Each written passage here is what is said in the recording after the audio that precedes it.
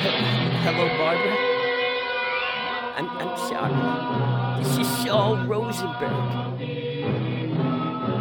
Should I bring my shoes and my glasses so I have them? Thank you, honey baby. Bring out Elizabeth Selwyn. The tortured souls cried out in agony as the flames mounted higher and higher. Burn, witch, burn, witch, burn, burn, burn. Those I've said is known today the actual practice of witchcraft in 17th century New England. Yeah, why the hell not? All right. Okay, now it's recording. So, dude, I'm telling you, we were obsessed with the Jerky Boys back in the day. Yeah, man. And when we first got into them, it was... people were sharing cassette tapes of them. This was like 1991, I think, or 90. Something like that. Because, I think it was definitely after the 80s. Oh, yeah, it just happened. But it was like on the cusp of, like early 90, 91 maybe. And that's what we would do. Oh, we would just talk like, hello, honey baby. Hello, Barbara. Thank you. And then there was the other guy, the Egyptian magician. Kamal. Yes. The Egyptian magician. He's like, what was that?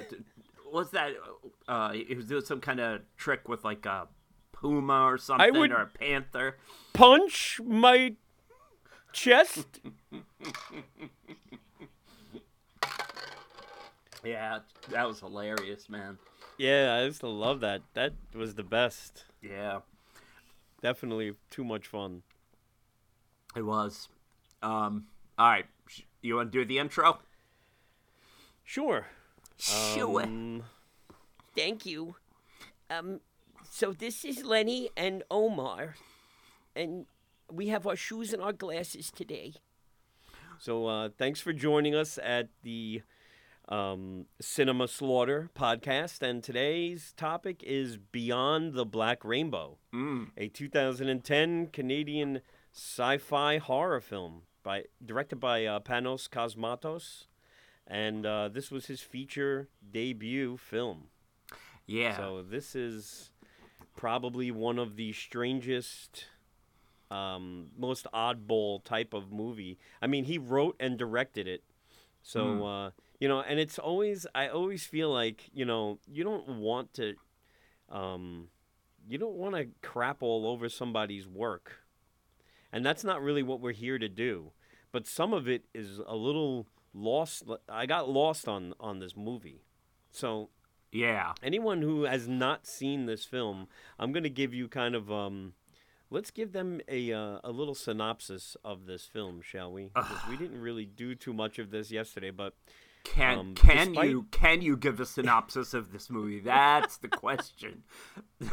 So, according to IMDb, despite being under heavy sedation, a young woman tries to make her way out of the Arborea Institute, a secluded, quasi-futuristic commune. Yeah. And that's the description. And that description doesn't even begin to explain what you're about to watch. Dude, you watching this movie, it's like you don't even need drugs, man. It's just it really.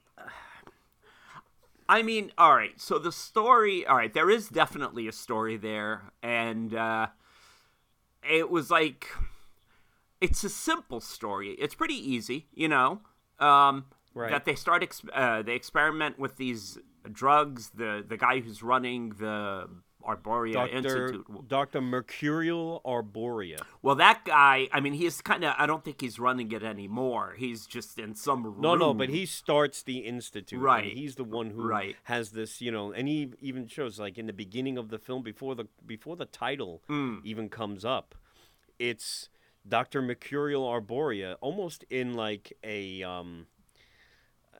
he's giving like a dissertation or maybe even an infomercial about his institute and about their goals, and through pharmacology, how they're able to, expand, the human expand mind the and all that. But Yeah. check it out, right? As soon as I saw that, and that's when the movie opens up, is him talking, directly to the camera, right? But the lighting, right? He's just looking there, looking all creepy, and then he's got this red light above his head, and it's like, who are you advertising to, man? I mean, that's crazy.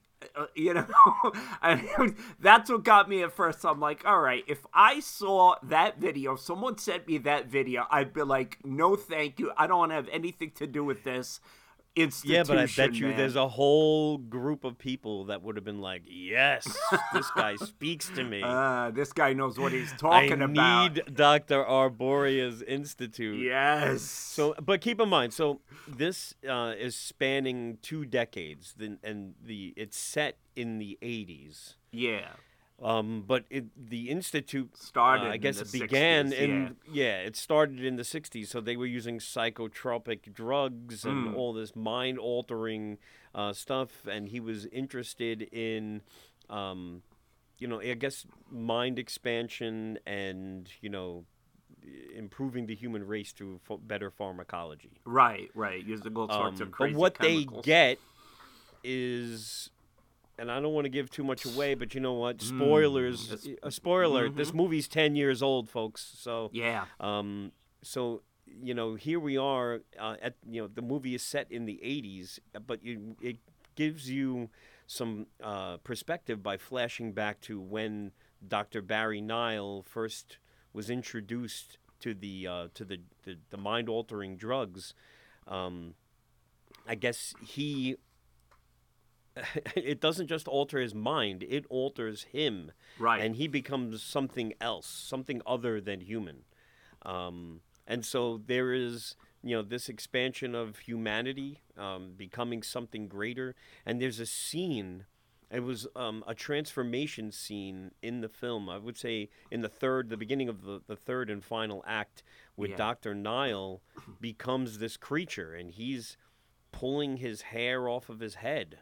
And like a wig, but when it comes off, it's got this slime, almost like slimy spirit gum type of KY shit going on there. Yeah, it looks nasty, and he looks otherworldly. Right. At that point in time, his eyes are all black, and his skin is extremely pale. He has no hair at this point, and no eyebrows, or even I don't even think he had eyelashes. But his eyes are this really dead black orbs. He reminded me of The Man Who Fell to Earth, David Bowie. Like there's a scene where you see the alien, Yeah, and this movie wears many of its influences on its decrepit sleeve, but there's this transformation scene. And then he puts this leather clothing on, and it's very fetishistic. Right. And there's this weird ecstatic moment where he's putting the clothes on, and it's almost like he's experiencing an orgasm or some type of weird ecstatic moment. But then he, right from the beginning that there's something wrong with the doctor. He's not a good guy.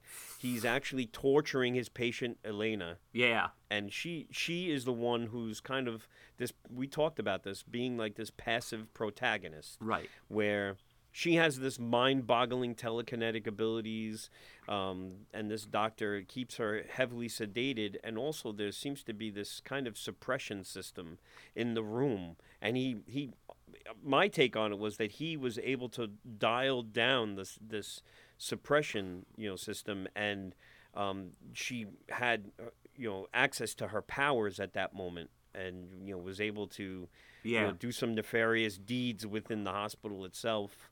Right.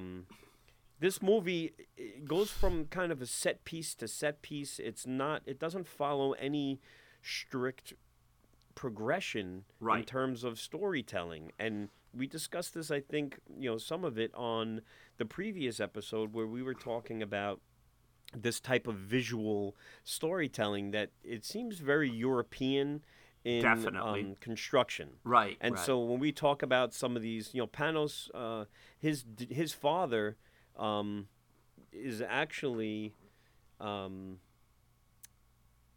is actually the director, or at least he was the initial director of Tombstone, which is probably one of my favorite westerns. I love that movie, and I'm a huge Kurt Russell fan. So I didn't even know I was that. like, man. oh, this is yeah. So this was his son, Okay. who directed this, and he also co-directed Mandy, which is also another. You could see a theme with the color palette that definitely. they're involved in. Definitely. Yeah, and so there's a trippiness and otherworldliness to it. That's, it's very interesting. I really enjoy the look of these movies. Yeah. Oh, definitely the look. But it's like every single shot was kind of like an artsy, it was filtered and stuff like that, and so. It had a cool look, but again, I'm a dialogue guy. I would say though that in this one, unlike Blood Machines, which was our first review, it had very little dialogue. I mean, the girl, what was her name? Elena? Yeah, I mean, she hardly spoke at all, man. Right. And she really conveys what's going on with her through her facial expression, or even sometimes lack of facial expressions. Exactly. And then she summons these tears quite often. You can just see that she's under duress throughout the entire film. Exactly. Yeah. But I mean, I'd say, man, if I were the actress, I'd be like, all right, I'm a little, kind of limiting here. I've only got one expression going throughout the whole movie. It's like, can't you throw in a laugh or something? I like. There's a couple of things that I like, and so when she's first brought into the observation room, where the doctor meets with her, I guess they go through their. Weekly sessions or what have you, and he's taking notes. The scene where she first walks in, she looks and is very reminiscent of the girl from the movie The Ring.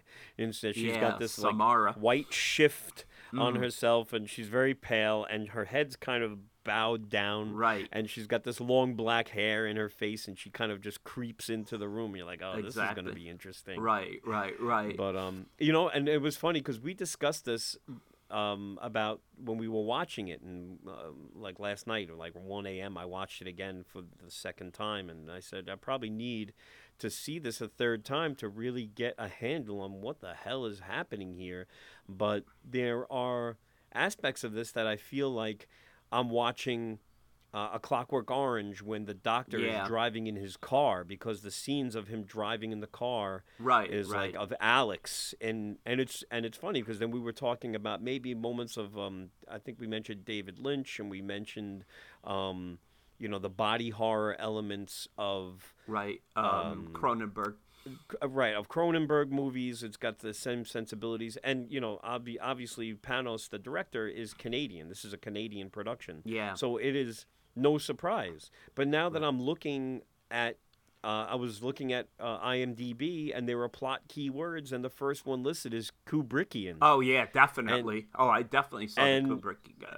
Yeah, and Lynchian, and right. It's definitely a retro horror film in terms of setting and maybe the palette. And when a lot of people say, "Oh, we're gonna," the palette of this film is retro. It's more vibrant than any retro horror movie ever had, the right to wish to be.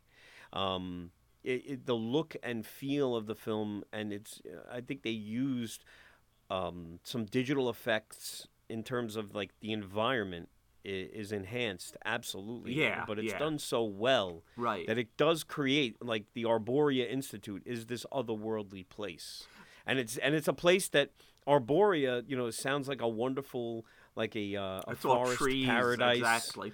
Right, but it's the opposite in here, and it's very cold and static, and it's all geometrical. I was going to say, it's like a place of hard lines and very cold environment. Yeah. It's not inviting in the least. And I guess, I mean, the thing is also is that, the movie, it's all about psychotropic drugs and all that kind of stuff. And as you're watching the movie, you feel like you're on these drugs that they're talking about, Yeah. Um, No, they do a yeah. good job of showing when, like, if someone is, having these moments where it's mind altering or affecting visions, the camera goes blurry, and so you don't really see, like, when Elaine is first waking up in one scene, you kind of see her from the perspective of the doctor or nurse entering her room, Right. but when she sits up in bed and kind of opens her eyes, the whole view is blurred. So it's almost as if it's like she's got morning eyes. You Yeah. waking up Yeah. and you kind of got the blurry vision. Yep. Yep. They did that really to good effect. Or when she's having this like a psychokinetic incident, the camera flashes or vibrates, and the vision goes blurry, and so you get this vibe. I mean, it feels like you're tripping on LSD. I mean, I've Oh, never yeah. done it myself, but Me I've seen neither. enough. I've seen enough movies about tripping on LSD and heard descriptions of it, but I would imagine this Right. is what you would Right. feel. Absolutely. Absolutely. Because, and then when they flash back and, they have the doctor taking the drug, I mean, that scene was like, it was just filtered, and it was like all white, and it was high contrast. It was so bizarre. I mean, it was like some kind of weird dream. Yeah. Very unusual. But Yeah. yeah, I mean, that's the thing. I mean, the story, it's a relatively simple story in that, okay, the doctor, he took the drug that, we find that out through a flashback. And then the girl, the subject, was, as an infant, she was dipped into this stuff. I don't know. And she came out with all these, superpowers. I should have said spoiler alert first, but No, I we think we it's said okay. that. It's in, Yeah, we said it's that in the, before. It's in the description. Yeah. And like I said, Yeah. this movie's 10 years old, Yeah. guys. So, if you haven't seen it, no, go ahead, Omar. I don't want to say Yeah. Oh, anything. yeah. Go ahead. No, definitely check it out. But I mean, check it out if you want to watch something really just out there, man. I mean, it's definitely trippy. But yeah, so the story is pretty simple. Okay, so the baby, they give her the drug, and she's got all these super natural powers, blah blah blah. But it's just the execution of the story is just so weird and dreamlike that. Sometimes, I mean, I don't know. I guess it's a movie. I could only watch this movie one time. I can't go back and rewatch it. It's just too weird for me, man. I need some serious, stuff that's a little more straightforward. I don't know. Call me lacking in imagination or something. But No, I mean, I get it. I mean, but there's different ways to tell a story, and this is there's not a lot of exposition in this, so this is No. definitely a visual, Yes. a different take on visual storytelling. Oh, absolutely. And when we say different, we mean different. It's, I mean, the whole movie is all through filters and stuff, so it's really out there. Yeah. But it's, I'll tell you, it's an experience. I mean, it's something all right, I watched this movie. Okay, that's something. Yeah, well, like I said, I mean, I've seen it twice. The first time I watched it, I was it was late at night. It was probably 2:00 in the morning, and I was starting to fall asleep, and it was already a dreamlike, situation. Yeah. And then I'm watching it, so I really didn't get the full effect of it because I know I was missing some stuff. And then I went back to it again yesterday, and I feel like it's speaking to me in a way that I need more. I need to dig in a little bit deeper and maybe see it a couple of more times. And so I get what you're saying, though. It's not. This movie is, believe me, guys, this is not an easily digestible film. But I think there's this sense of, there's an existential dread to this film. And when you start to watch the doctor, and the actions that he takes and the things that he does, it's almost there's a telling line, and it's I thought it was pretty profound where he says, "I looked into the eye of God, and it looked into me." Yeah. And it's almost like, when you stare into the abyss stares into you. That's the line that I got, because he's doing it, and the camera is so focused on the eyes of Dr. Nile at that moment, and these eyes give nothing away. They are emotionless. They're two pits, but these black pits in this doctor's bald, completely shaved head. And it's otherworldly, and it's almost like the abyss stared into him, and he is this new creature, and the things that he's doing, that there's something really evil, and it's about to break open. Right. And Well, and that's why I think at the end, the ending of the film was very anticlimactic, in my opinion. It was anticlimactic. Yeah. Absolutely. And it was that kind of bothered me, man. Like, it just ended like so quickly. It was just like, wait. I mean, at least have something going on, just to, I mean, but it just ended, and I was like, are you serious? That's it? Yeah, like, this is how it ends? Yeah, man. And that's, and that, the movie is about an hour and 50 minutes long. And I felt like, well, you went that long. You could have spent another 3 minutes of screen time and kind of developed a more powerful ending. Right. I mean, it, like, it was so, there's a final, face-off, all right?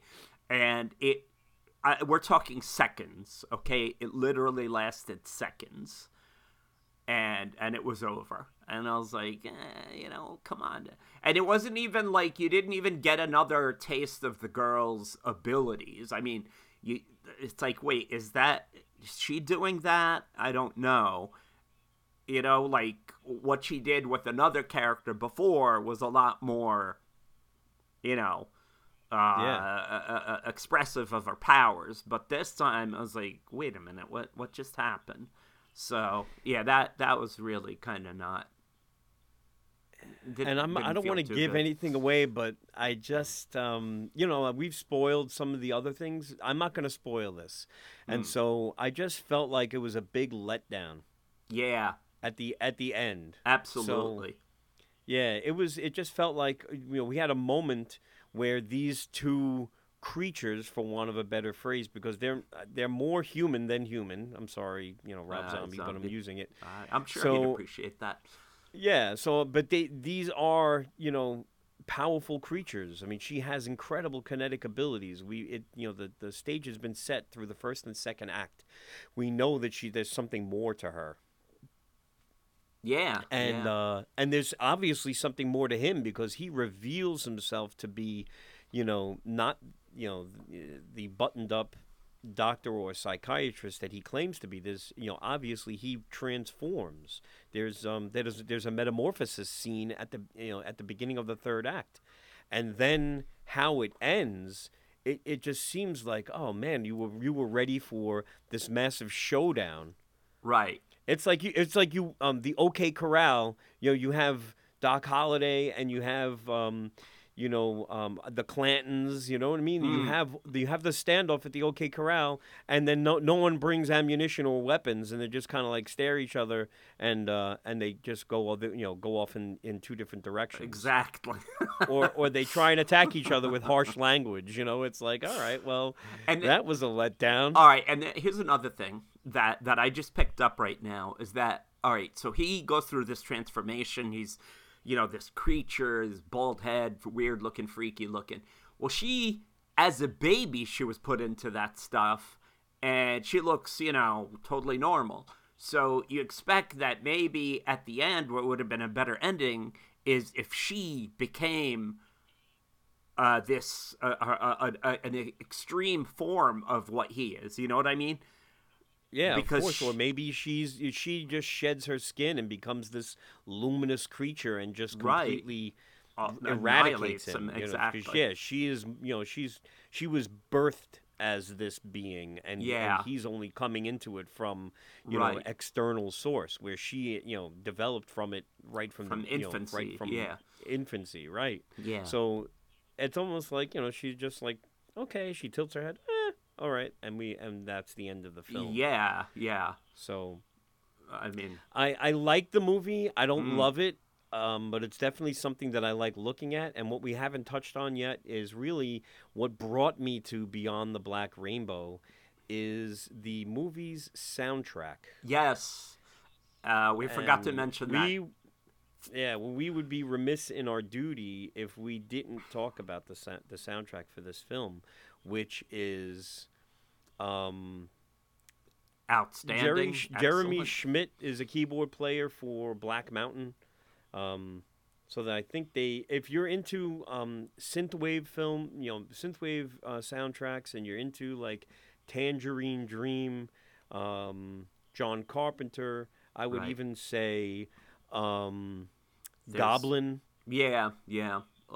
There are this soundtrack is it I'm not I'm going to butcher the name, and it's either Sinua Caves or Senora Caves. Yeah, I think it's Sonoya Caves. They- I might be wrong, but yeah. So they so it's Sinoia Caves. And so this is Jeremy Schmidt's project. And so that they did this, and like I said, they are influenced by all of these types of, The Shining, just very ominous, very mysterious, Right. dark.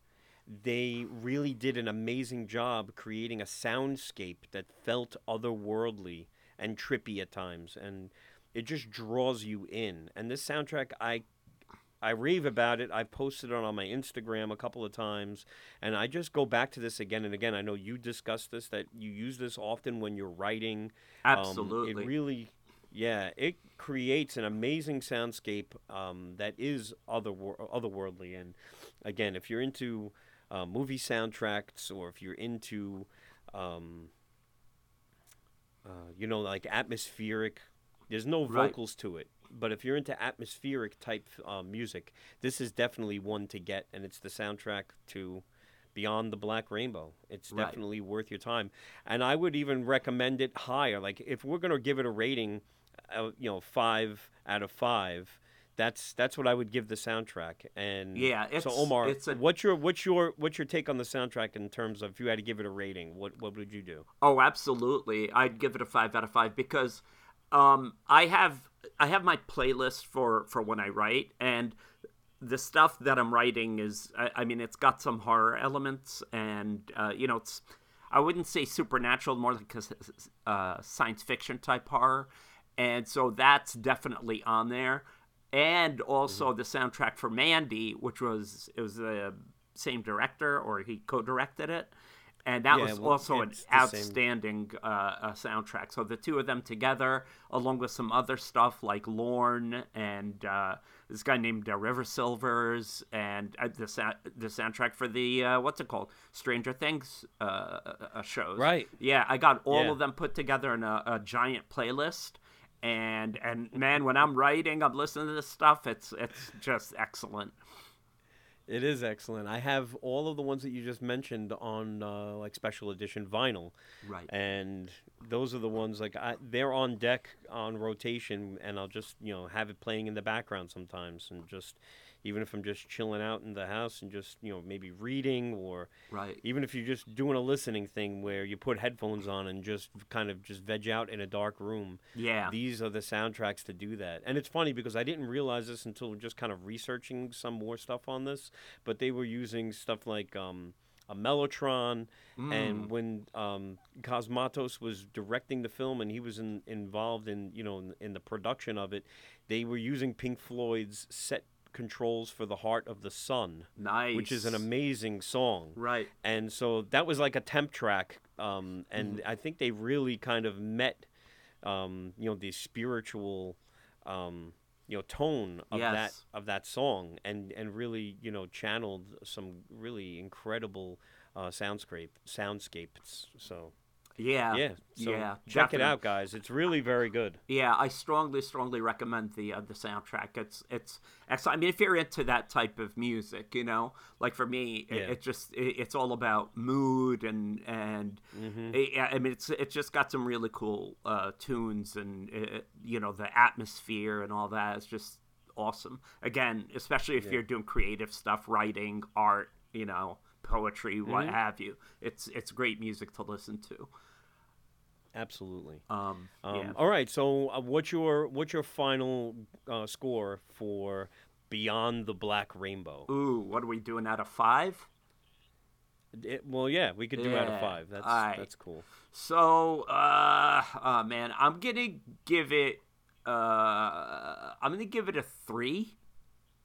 Nice. Yeah, yeah. I didn't think you were going that high. I think I gave it a little better than what do you call it, Blood Machines, because he didn't like with Blood Machines. There was a lot of dialogue, and it wasn't good dialogue in my opinion. But this, he didn't really use that much dialogue, and the amount that he did was good enough to move the movie forward. And I love a good use of dialogue. So that's why I gave it 3 out of 5. It's just the other stuff was Yep. a little too trippy for me.